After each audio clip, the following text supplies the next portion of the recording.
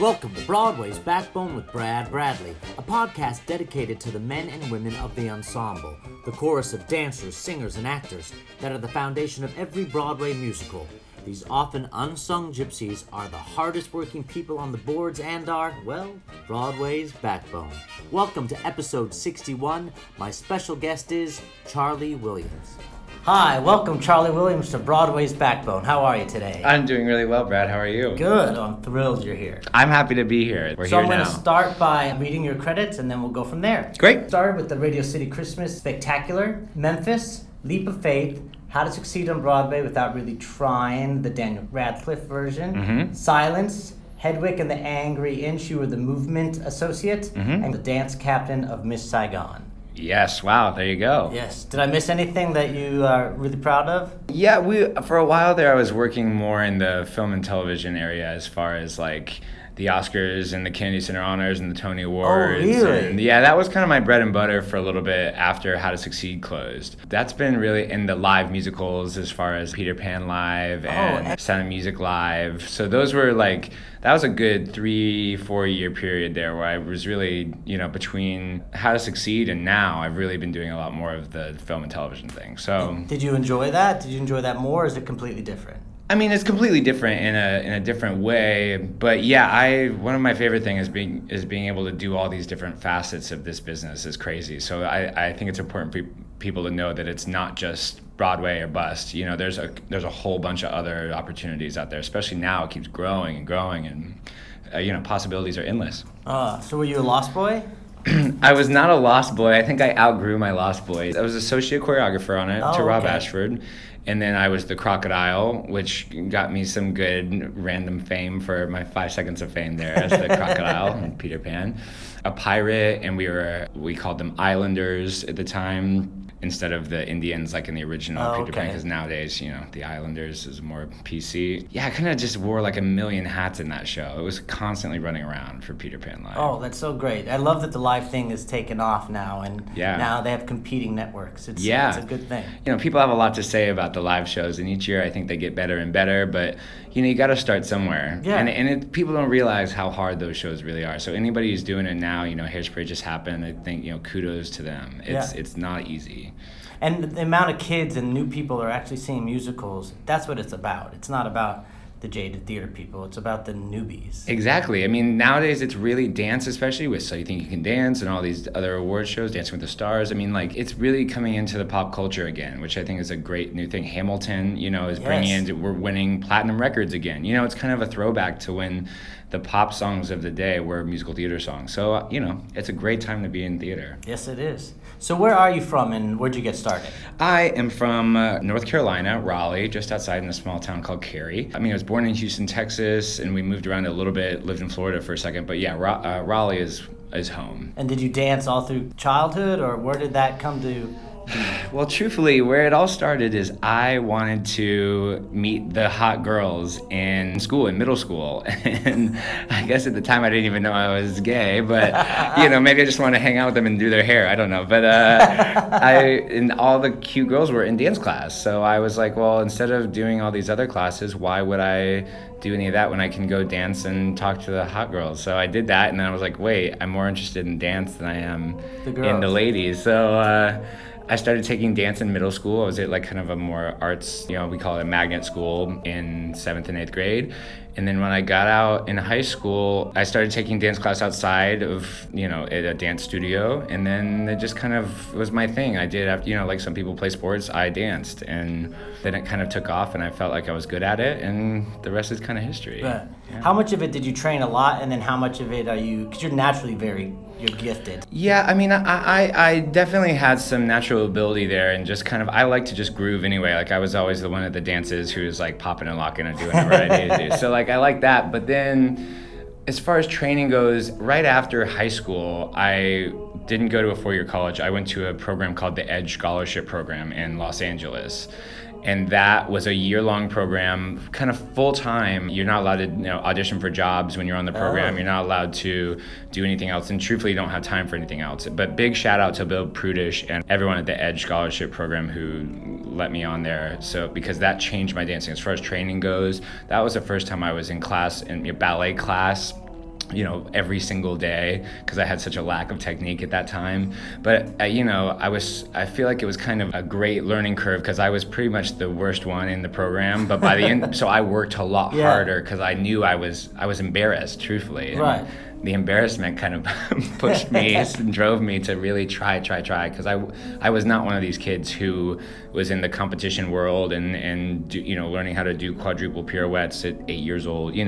That wasn't my training. So LA and the scholarship program really brought my dancing to a new level, for sure. Were you teased at all for being a guy dancer, or like even in middle school when you were after the girls? Yeah, I mean, I was teased, but I wasn't really, I don't know, I got called like Twinkle Toes a couple times, but it wasn't really a big, I kind of kept to myself anyway in middle school and high school, and I was in the drama department, I was in the plays and things like that, so I really kind of hung out with all the dorks, we kept to ourselves in the musical theater. In fact, in high school, it was a different building altogether, so it was the building was like orchestra and choral and drama and dance, so we all just kind of had our little island of, musical theater geeks, and we just stayed there and took care of our own, really. So it makes sense. Yeah. So you're very known for being an exceptional dancer, but did you train singing and acting, or did you? Yeah, I actually was doing more of that in middle school and high school. Like I was a drama club kid, so I wanted to be like, I was that guy. So I took voice lessons, at least once a week. I wasn't in choir, but I was more trying to be like this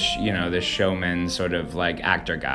Not really dancing was the least of my abilities at that time, for sure. But then I just liked it even more, and I knew I sucked at it, really. I mean, I keep saying that, but I really wasn't very good. So that's why I went to LA. And you also do tricks now. I mean, now in your dancing. Well, now maybe. I mean, every now and then I'll throw out a trick, but yeah, I was never a tumbler. I'm not a tumbler now, and I never have been. But in Saigon especially, I wish I was, because we need to cover these tumbling tracks. Is it on rake? No, we're not on a rake, thank God. Good. So what was your transition from LA to get you to New York? Well, I always knew that I wanted to do Broadway. Even though I was in LA and I was in Hollywood, I always knew somehow I was going to get back to Broadway, because that's my thing. I wasn't really the one to be dancing for J-Lo or dancing on the tours or I wanted to, and I was always kind of trying too hard to do that. It wasn't really my thing. Did you do hip hop? Yeah. I loved hip hop. I mean, that's what I did more like as a kid in North Carolina, was hip hop stuff, less technique, which is, a problem I'm still trying to deal with. But yeah, I was trying to do that, and I did. I danced for a lot more companies doing like industrials. So we did industrials for Mattel, where I was a dancing Ken doll, and we did Rusk hair products. I was doing a lot of commercial dance, and like events at Disneyland too. I worked there for a bit. And then my agent called and said they wanted me to come in for 9 to 5 for Andy Blankenbuehler to be in 9 to 5 the musical. So I said, great, I'll be there. I flew out here, and I got cut the first round. Like right away. And I was like, man, I can't believe I flew out here for this. But then I went to the Backstage magazine, and they were auditioning for a show called Memphis that nobody had heard about, some random little show in La Jolla. So I was like, well, whatever. I live in California anyway, but like, I'm here. I might as well go in. So I didn't know Sergio Trujillo. I didn't know who he was. I didn't know anything. But I went to this kind of open call for the show called Memphis. And then next thing you know, I booked it. And, they were putting me up in La Jolla. So I kind of moved to La Jolla, because even though I lived in California, I was booked as a New York hire, because that's where I auditioned. So cool. It really worked out well for me. And then from there, Memphis was in La Jolla. And while I was in La Jolla, I got called I had already auditioned for Radio City Christmas. And they said, will you come to New York and be in Radio City Christmas? And that happened, like by the grace of God, it fell right between the production of Memphis in La Jolla and the production of Memphis in Seattle. Like day to day, I'm not kidding you. Like it was, I flew like one night and got there the next morning to start rehearsals for all these things. So it was meant to be. So I did Radio City, which was the craziest, most amazing job ever. And then I went right to Memphis in Seattle, and then Memphis came into Broadway, and the rest is a kind of history. Yes. Yeah. So your first New York debut stage is the Radio City Music Hall. Absolutely. That's pretty amazing. Yeah, it was a dream come true. And so were you one of the dancers? Did you have to do any of like the bear heads? Yep, I was the Russian bear, so I was doing toe touches in the bear head. Oh, that's a good bear to be. Yeah, at like 8:30 a.m. every morning. That was the craziest, really like, on my own adult time I had, because everyone who was doing Radio City here was living in New York City. Yes. I was from out of town. La Jolla was different because everybody was out of town and we were kind of our own family, you know, when you do like an out of town show. Yes. So everybody like went to dinner together, whatever. And Radio City was the first time where it was kind of me being an adult and going to my job and then trying to figure out a life for myself outside of it, you know, because everyone else had their own Yes. thing. But it was the greatest group. I will say Radio City is probably the most fun I've ever had on a job in my life. Really? I mean, I was new and it was fresh and exciting, Yeah. but the group of guys were amazing. We were all gay in the cast. Not that that has anything to do with it, but like it was just such a great dressing room and such a great time. And of course, it's Radio City, the Christmas spectacular. So Yes. it's just a great feeling. So I look back on that job really, really fondly. Yeah. And then comes Memphis, which was a huge hit on Broadway, and it was your Broadway debut. Yes. And what was that like, making your Broadway debut from the kid from the South? It was surreal. I mean, there's really nothing else to say about it. It was just it was something that I basically secreted. Like, I'm gonna do this. I'm gonna be on Broadway, and I had friends at the time who also had the same dreams, and they wanted to record cast albums. They wanted to dance on the Tony Awards and blah, blah, blah. And here I was doing all that. I mean, Memphis afforded me not only to move here permanently, but, you know, I was getting paid good money. I was the original cast. It just kind of, it checked all the boxes. I was in the original cast. We won the Tony Awards, the best musical Tony Award. We recorded our cast album. And we already knew each other, so we were already a really tight-knit group anyway. So it was just, you really couldn't ask for anything more for that. And it was the only year that actually, the winning Tony Award musical got to dance again. Do you remember that? Like, they don't do it anymore, but on the Tony Awards, that year, they were trying something different where the cast got to come back out. Like, once they were like, and the best musical goes to... Yes. And at that time, we were waiting backstage with like Fela and American Idiot. We were all waiting backstage with a number prepared, ready to go again. The same number or different Well, it number? was like a different take on it. Oh, okay. And so then they called Memphis winner best musical, and like the curtain went up and we came out and we danced again, and it was the only time that's ever really happened. They haven't done that again. No. And so there you are dancing on the stage at Radio City and everyone's crying and the whole cast is in costume. It was just surreal. I mean, it's crazy. Oh, it's completely crazy. And so here the boy that you said didn't have technique and couldn't dance is in a Tony Award winning show and is nominated for the Astaire Award for Best Dancer in a Musical for Memphis. Well, we were actually nominated as an ensemble, so like so I gotta give credit where credit's due. Oh, okay. We all were. I thought nominated. you were specifically were No, nominated. we all together were Oh, nominated. okay, all right. Misinformation. No worries, no worries at all. So real quick, did you ever work in Music Theater Wichita?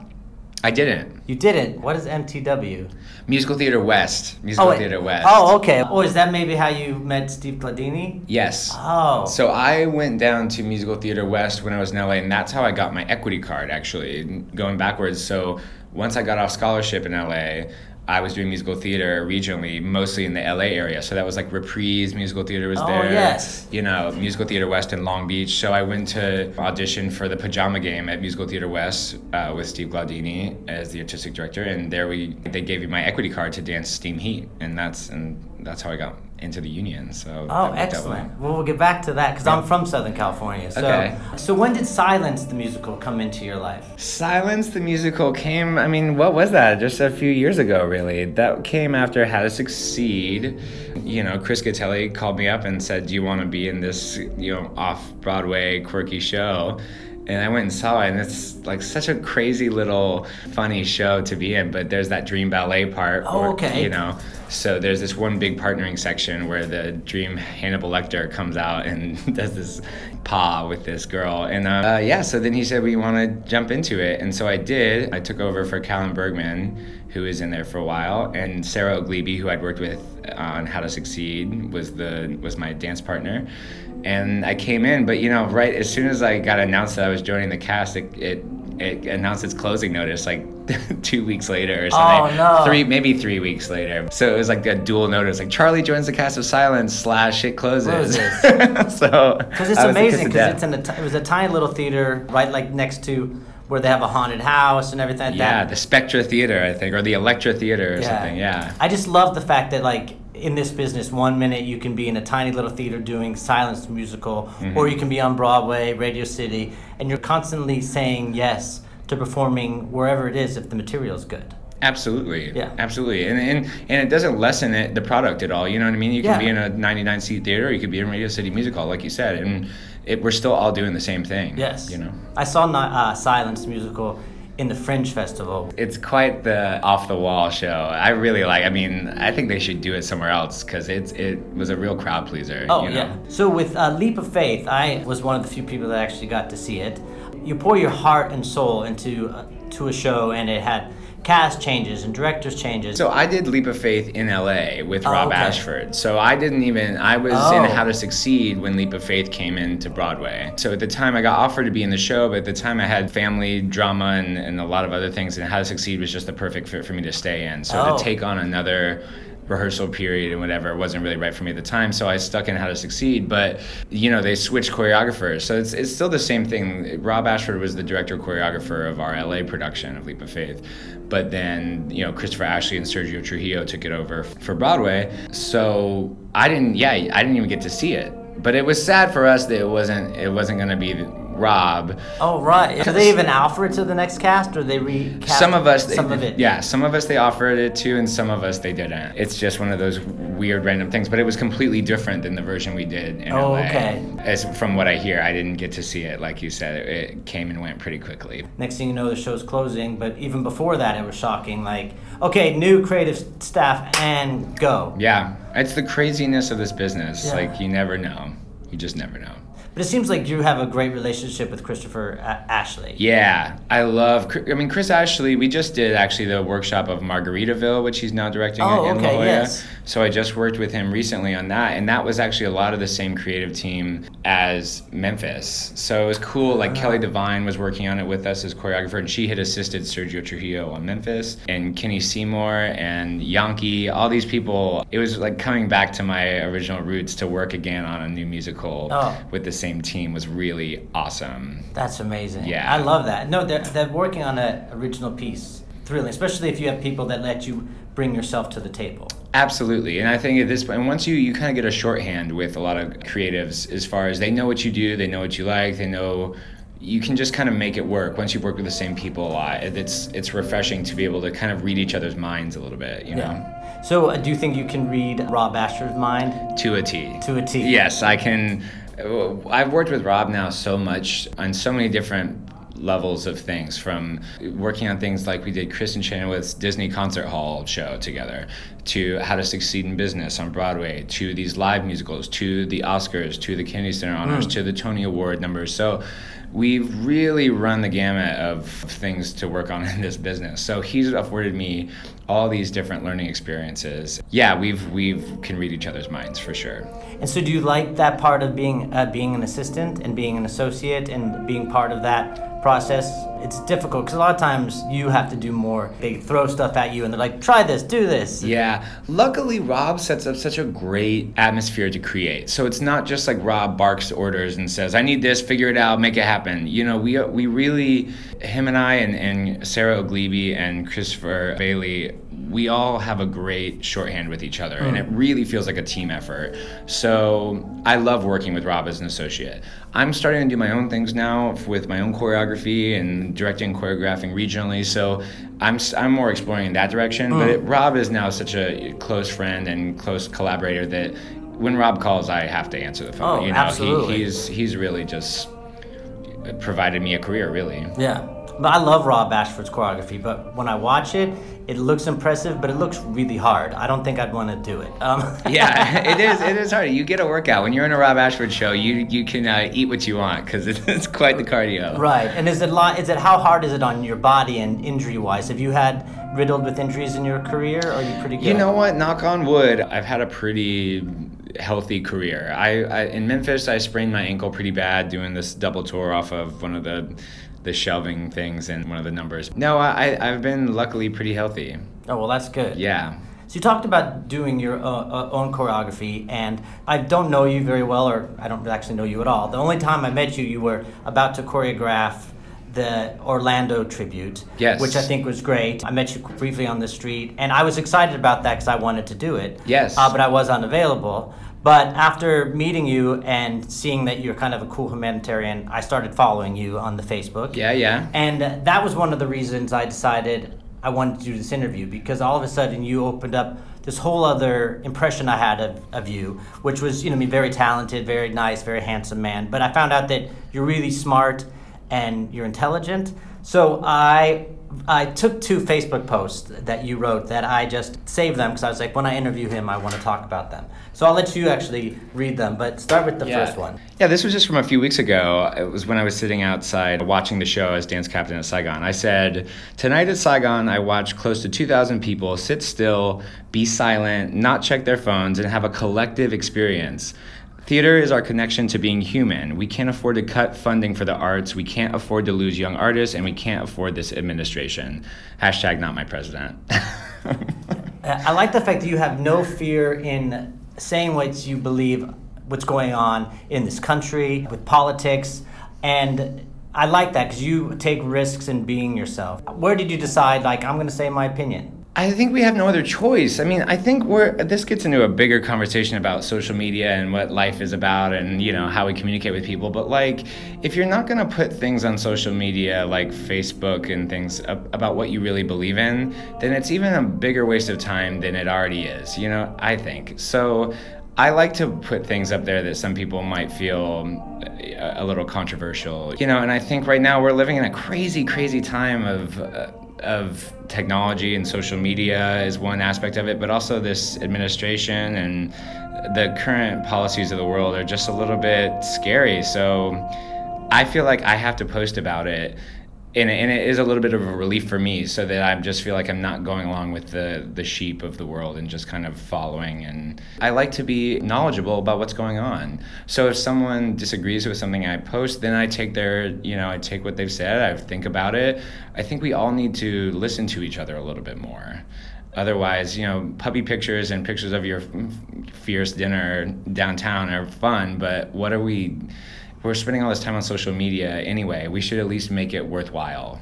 Well, I agree, and I love when people like yourself make things worthwhile. And you've educated me, I can only speak for myself, on things where I'm like, oh, I'm going to look at that post. Oh, I'm going to follow this article. Because you have a heartbeat on something that you make it interesting just to talk about this horrible political climate. Yeah, exactly. I think it's important. Otherwise, why are we wasting so much time on our phones? Already, I think that's another problem too. I feel like I'm on my phone too much and I'm looking at the screens too much, and we're not talking to each other face to face like you and I are right now. I think it's a duty to talk to each other about it. Right. Well, on that note, read the second one I just wrote. The second one, yes, exactly. My Facebook post says, more and more it seems like we're defined by our online presence rather than our presence. Scary.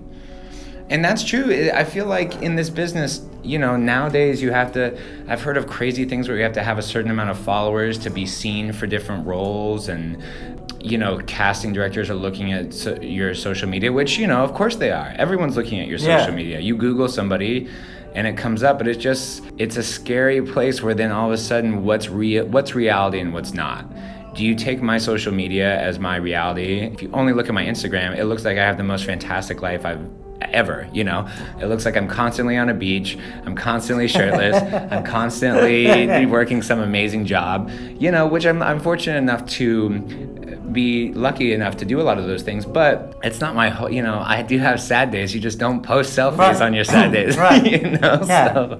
So, but on your sad days that you could say, here, this is what's going on, this is why I'm sad. And that's what I like about, I'm obviously a fan of your social media stuff. I like that your stuff isn't really personal. It's proactive. Yeah, well, with something to be done about it, because that somehow makes me feel a little bit better. If I'm frustrated with something that our administration has done, I will post about it and be like, is anybody else, am I crazy here? Am I the only, and somehow hearing people say things kind of helps me. And when people say no, when they disagree with me, it gives me a better idea of where other people are at, But when it comes to social media and your presence and branding, despite that stuff that we just talked about, you also have to do career-wise and image-wise. I mean, what do you think that is? Do you have enough Instagram followers to book something? Well, yeah, I mean, you have to be smart is the thing. It is a tool. So yeah, it's sometimes it's a double-edged sword. It's great to be able to, if you're a singer, to post a little bit of you singing on there. If you're a dancer, same thing.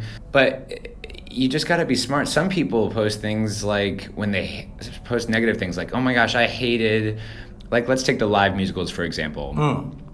A lot of people, had strong feelings about that, and they hated Sound of Music, or they hated Peter Pan Live, but they don't realize that social media is a tool. Like, casting directors who cast those things are looking at that and saying how horrible you thought it was and how it was a big old stinker. Same thing with me. Like, I was part of that, and so I try to keep the negative posts, the negative thoughts. There's no reason to post that because I don't understand who's getting anything out of it besides making a negative environment online or in your head. Your post, if you're typing those negative comments and negative things, I feel like it gets into you and it's in your brain, and your aura starts to get a little negative. So I would just say be smart. You can have those feelings, obviously you don't have to like everything, but it just gets a little tricky when that same casting director that you said really did a shitty job doing that thing, you want to audition for them the next day and they look at you like you're crazy. Well, they looked at your social media. You just got to be smart about what you post, I think. You said a couple things, like you secreted your jobs and talking about your aura. Do you have like a spirituality to yourself that gets you through this business? Because I'm assuming it's not always happiness in Broadway show. Absolutely not. I tell you, it is not absolute happiness. It is a tough business, always. Yeah. I'm in Miss Saigon right now, and actually it's been a really tough time these last few months with different other reasons, but it's tough, man. It's not all sunshine and rainbows, even for the people who are working. Right. And they're the 1% of people out there who are, in our union who are working. It's tough. Do I have a spirituality? No, but I do think that what you say and what you write and what you feel echo. I think we all have kind of a vibration. I'm sure that maybe that goes along with a specific religion or specific ideals about life, but I just feel like I'm trying my best, making positive reinforcements all throughout my life, every day, trying to not be negative is my goal. That's a good goal. On. Yeah, exactly. And that goes for my social media as well. Like, I'm always trying to be like, hey, let's all breathe, let's all lighten up. Because otherwise you feel like you can just get like weighed down with everything that's happening. You scroll through the news or you scroll through people's negative comments, and it sucks the life out of you. Oh, it does. Yeah. No, I guess in the middle of last summer, someone said to me, like, oh, you have to interview Charlie Williams. He's actually out of work, and he's never out of work. This business is failing. And I just thought that was such a weird thing that someone was like, they wanted me to interview during a dark time. I mean, I'm out of work a lot. I mean, it sounds like, I'm lucky enough that I get to work, but, and I've done the things I've done, and that's like a blessing a million times over in this world. But like, man, I've had some really out of work times. Yeah. People, I just don't post about them. So people who don't know me so well, I think just see I go from job to job to job to job, but really that's just what I'm putting out there on social media. So I think after this conversation, I'm going to post something next time I don't have a gig. I'm going to be like, guys, I am broke. I don't have a gig. I'm sad. Here's proof, No, you can just, this interview's plenty, because you don't have to do that. Yeah. What is your relationship with your body image? Because you have an exquisite body. I don't know, you're ripped or whatever the kids say. Yeah. And it's part of your image. Now it's part of your career. It's part of your tool. And you're also very good looking. So how does that, on top of keeping up with everything else in your life, play into you? It's a double-edged sword, Brad. I gotta say, it's like, I love working out. I love going to the gym. That's my thing. Like, some people go to yoga every day. I go to the gym every day because that's really what I like. Has it helped me in this business? Absolutely. Like, that's kind of what I'm known for, I think, is like I'm kind of that muscly, ensemble member.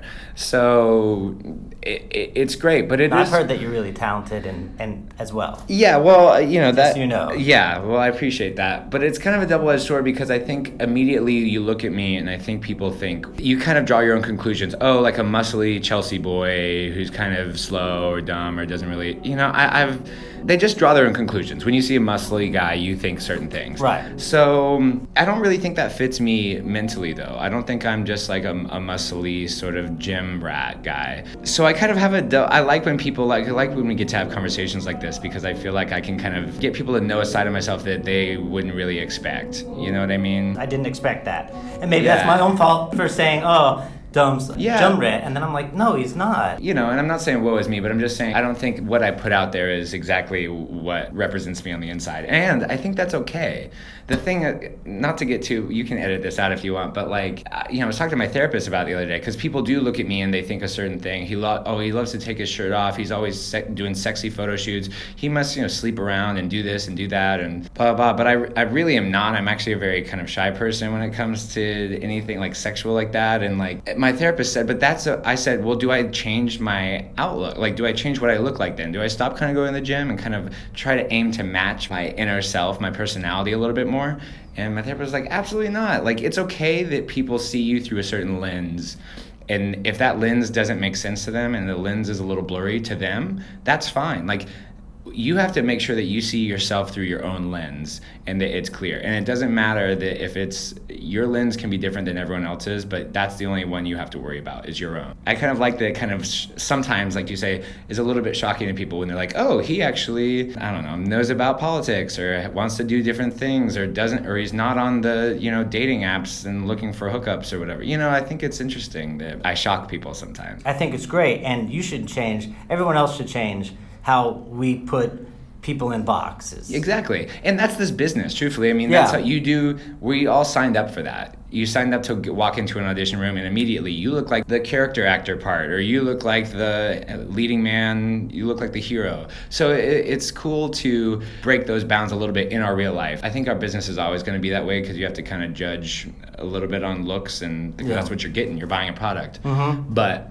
in real life, when we're all not in Chelsea Studios or Ripley Greer or Pearl Studios, like, let's all like kind of, you know, get to know each other a little bit more. Absolutely. Yeah. How much time do you actually spend at the gym? I go for about an hour and a half every day if I can. Every day? Every day. I mean, you know, I'll take a day off every week. I'm supposed to take a day off every week. But truthfully, if I'm bored, I like to go and at least run or get some cardio in. But hour and a half every day is my thing. That's great. It's discipline.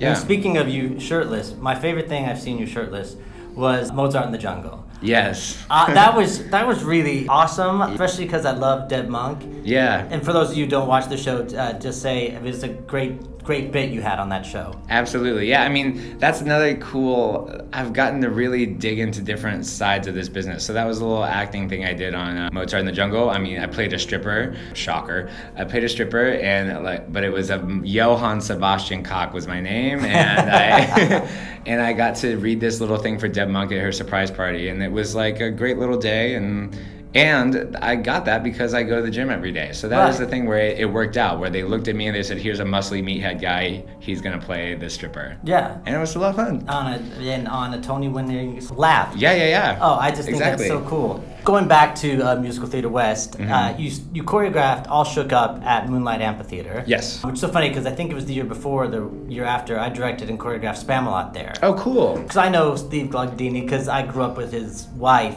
Bets. I'm from San Diego. Yes. And you did a tribute to the Orlando survivors, and you did it through dance, which I saw, and it was beautiful. Yeah. And I also saw your online reel of your choreography. Your choreography is really exquisite.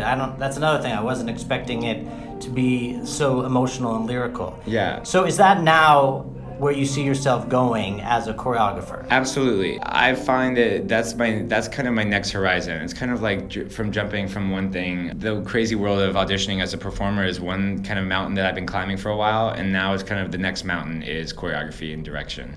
So yeah, to direct and choreograph All Shook Up at Moonlight was really fun. And then This Sweet Love is what it was called for the Orlando tribute that I co-did with Dana Robinson. Yeah, those things are really kind of what I find are paying off and giving me the most back as far as just kind of fueling my artistic spirit right now is calling my own shots is what I'm looking for. And also, did you do on Fire Island? Yeah, I co-choreographed with Rob Ashford on one piece, and then just a couple years ago, I choreographed a tribute to my mother for Fire Island, which was, again, an amazing thing that I've actually gotten to reset a couple times around the world. I reset that piece in Morocco and Houston, Texas, actually. So that kind of worked out well for me, too. And did you also do a Broadway Bears? Yeah, I choreographed a number for Broadway Bears a few years ago called Mirror Mirror, and that was super fun. And I mean, Broadway Bears is always just the most fun ever. So yeah, that was really fun. Yeah, so the choreography thing's is really paying off right now. Which I love. The through line that I'm seeing is all of these things. There's a humanitarianism about you. They're all for good reasons. Your goodness goes beyond the footlights. It's like, so I like the fact that you're still making a difference even though it's your art. Absolutely. I mean, isn't that, yes, I would love, that's the nicest thing anyone's ever said. Like, that is good to hear, and I'm glad that that's showing. I think it's important to use your art for good purposes and for just the good in the world. It's good stuff anyway when people get to see and be quiet and listen to a show, or I think it brings about good feelings to kind of unplug from the world for a second and plug into this world of magic, really, that we all create on Broadway every night. I think if we can use our art to bring about social change or to bring about positivity, then why not? That sounds like the best of both worlds. To go back to social media just real quick. Yeah. This past week you've been posting wonderful things about your swings, but also saying that you guys have been in Swing Mania and Split Tracks. So how is life as dance captain over at Miss Saigon? It is hectic, Brad, I gotta tell you. It is hectic. We have a huge cast. We have 29 ensemble members on stage every day.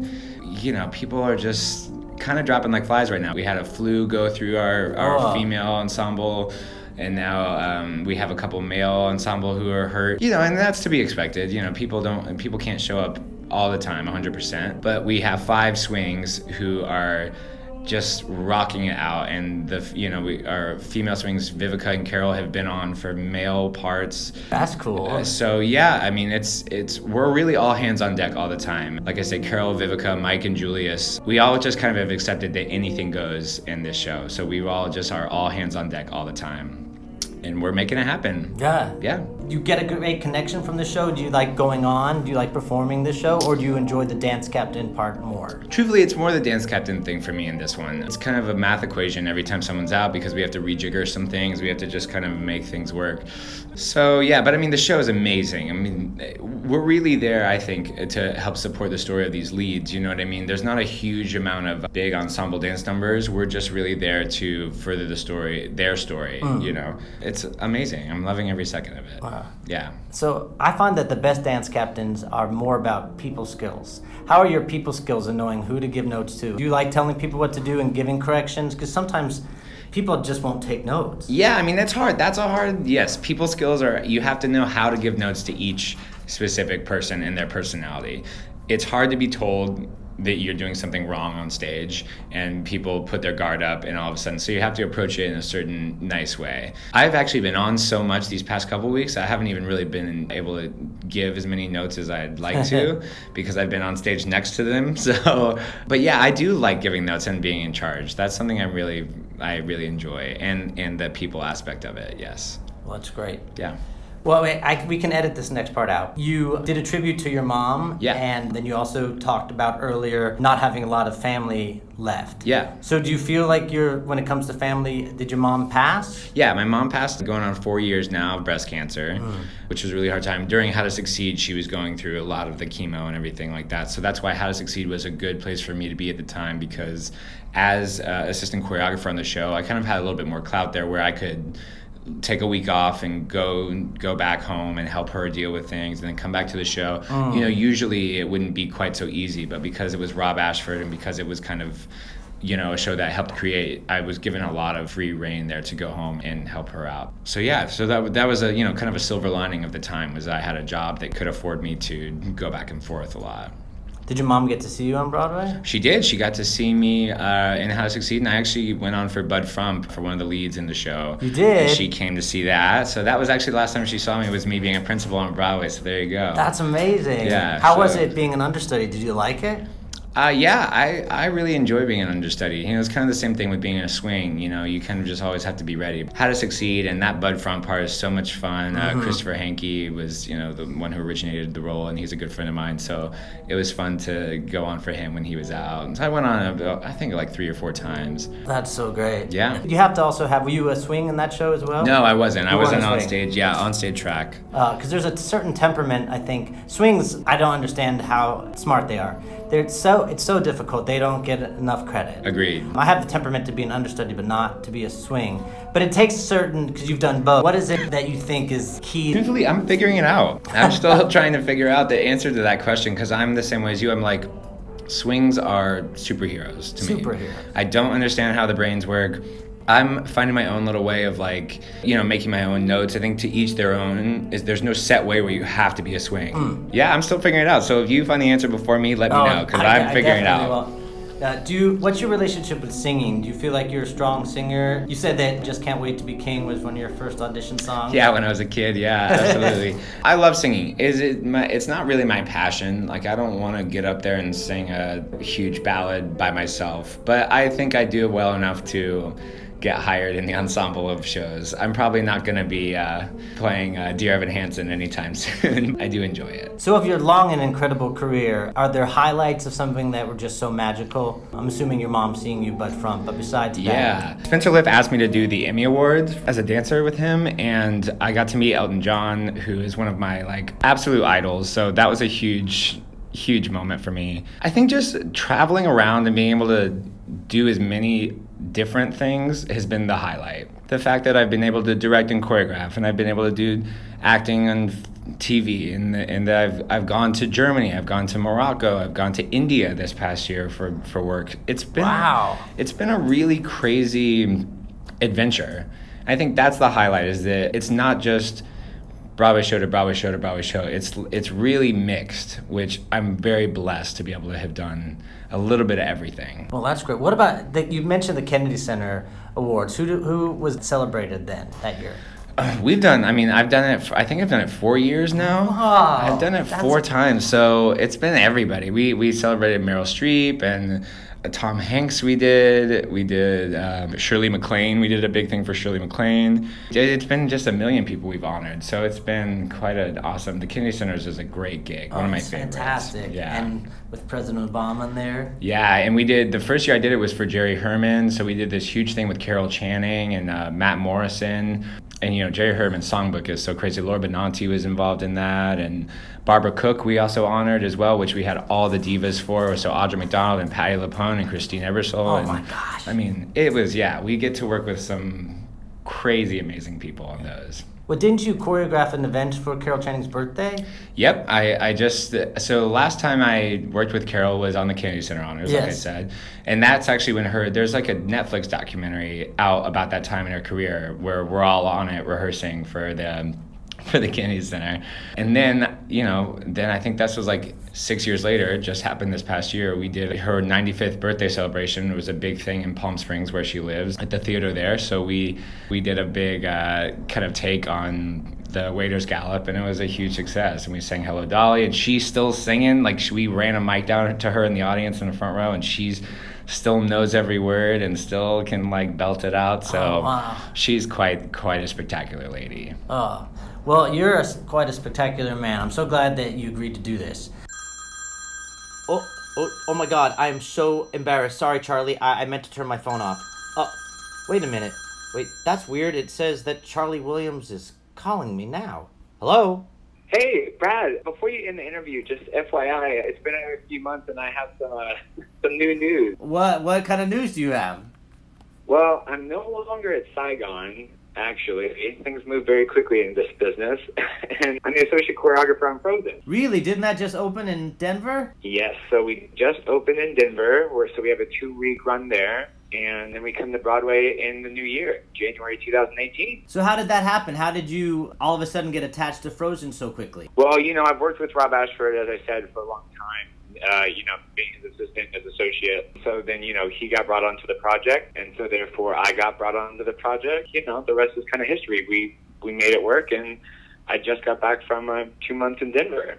So That's it was amazing. a lot of fun. When creating Frozen and creating like the ensemble, what was the vision that Rob had for the ensemble to be part of the storytelling, and how were you involved in that creation? Well, we talk about it a lot in pre-production as far as how we want to use the ensemble as a tool and kind of show, the effect that these two sisters in Frozen have on this town called Arendelle.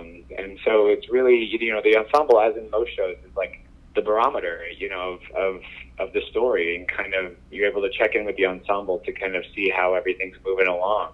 So we use the ensemble a lot in the show, and it goes, especially in Frozen, obviously, as the title states, it goes from a beautiful summer environment all the way through a blizzard and back again. So we really have to use the ensemble to show that. Were you very careful handling this beloved story? Because I know there's so much anticipation, and a zillion little girls are going to want it to be just right. That just seems like a lot to be put on your shoulders as a creative team. Well, sure. It's always that double-edged sword, Brad. It's like you have a beloved tale that everybody knows.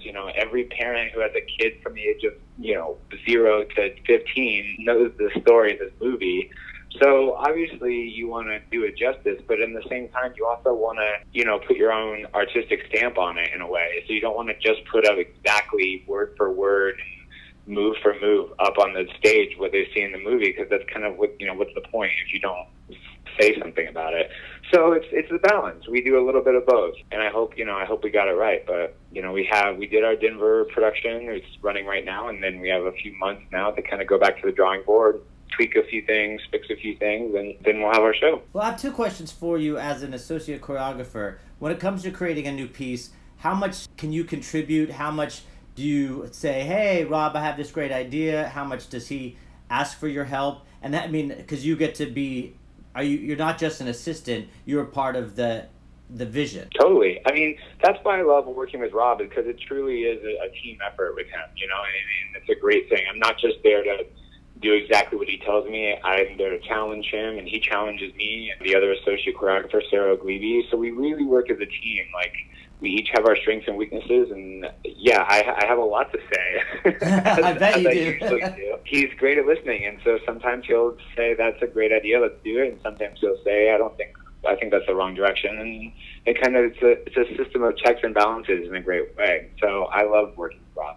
And will you continue to work when it comes to Broadway? Will that relationship continue on that production? Yep. Yeah. So then I'll be the associate on Broadway, and then, depending on what happens with the future of the show, as far as other companies go, or international companies or tours, we'll kind of take it step by step as far as all that goes. But I'll definitely have the opportunity to be involved, when that time comes. Well, I'm so excited. I can't wait to see it. I have another question about being an associate just in general, not just on this show. I've heard from many friends that are associates that when it comes to the producers and the contracts and how they look at associates, you guys aren't really given fair treatment when it comes to what your rights are. Is there a movement to get associate choreographers better negotiating? Absolutely. It's a real bummer, and I got to tell you, just as far as how associates go, we're not covered by any union. So as an actor in a Broadway show, you get health insurance, and you get your 401k and a guaranteed salary and kind of a protection of a union. But as an associate choreographer, you get nothing. We're not in a union. We're not covered by SDC, which is the director and choreographer union, kind of creative union, and we're not covered by Actors Equity. We kind of fall right in the middle. So we're working on the show, overtime, and all the extra hours spent creating a show, and you don't get any overtime, you don't get health insurance, including, especially with the new thing now with the new shows that are opening, including Frozen, where the cast gets a little percentage of once it recoups, they get a little bit more money, depending on how much the show makes. It happened with Hamilton, it's happening with Frozen. As the original cast, you kind of have earned some, little piece of the pie, which I think is really important. But as a creator and as an associate choreographer, we don't get any of that as well. So it's kind of a bummer that here we are creating steps, and everyone who's in the unions, they'll always get money from the shows from now on, and we won't get anything as the associates. So it's really kind of a problem, as well as health insurance. So we don't get anything towards health insurance, which of course in this day and age is kind of a problem for our country in general. But it really is a bummer to be working alongside your cast members, and they're getting health insurance and you're not. So it's kind of tricky. So yeah, there is a movement to kind of get us recognized a little bit more. and get us some union protection and some of these rights that everyone else who's working in the same room as us have. Fingers crossed, we'll keep working towards that. Well, I hope so. I thought you'd at least get points since you're in the room creating it. I didn't realize you don't even get a point. No, we don't even get a percentage of a point because that's an actors' equity rule, and we're not covered under equity. So it's kind of a bummer. Yes, it is a bummer. Well, hopefully, it's going to run forever and have a zillion companies. People will be auditioning when the Ireland company of this opens, they'll audition for you. Exactly. Hopefully that will be the payoff, because it is unfair. The associates work their butts off. One last question, and then I'll let you go. You got right off the plane and started a brand new choreography gig doing, is it I Love You, You're Perfect, Now Change reboot? Yes, so we're updating. The show came out a long time ago, so there's nothing in the show's about dating life, modern dating life, but when the show was written, we didn't even have iPhones at the time, so there was no such thing as Tinder or Grindr or any of the dating apps. So, Joe DiPietro, the writer who I worked alongside with in Memphis, of course, who gave me my Broadway debut, he kind of went back to the drawing board on a few scenes and updated some things, more modern scene work happening. So it's really, really exciting. Oh, that is so great. And where's that going to be at? We're at George Street Playhouse, where I worked a couple seasons ago on a play, and David Saint is the artistic director, who's a good friend of mine, and he's directing the show as well. So it's really a family affair this go around. Well, thank you so much for calling. I'll finish up the rest of your interview now. Awesome. Thank you so much, Brad. You're welcome. All right. Okay, I'm back. I'm so sorry about that, Charlie. I end every episode with a song. It can be any song from your life, just to show where you are in your life. What would you pick? I'm on a huge Patti LaBelle kick right now. Oh. Anything Patti LaBelle is my thing, but I pick Stir It Up by Patti LaBelle, which is it's about stirring it up, shaking it up, I think we should just shake it all up and figure some new stuff out and, throw paint on the wall and see what sticks. Anytime I'm feeling down or stuck, this is an upbeat, fun, it's actually from Beverly Hills Cop or something. Yeah, but it is a awesome cardio blast, so Stir It Up, Patti LaBelle. Stir it up. Yeah, baby. Done. Thank you very much. Of course, thank you.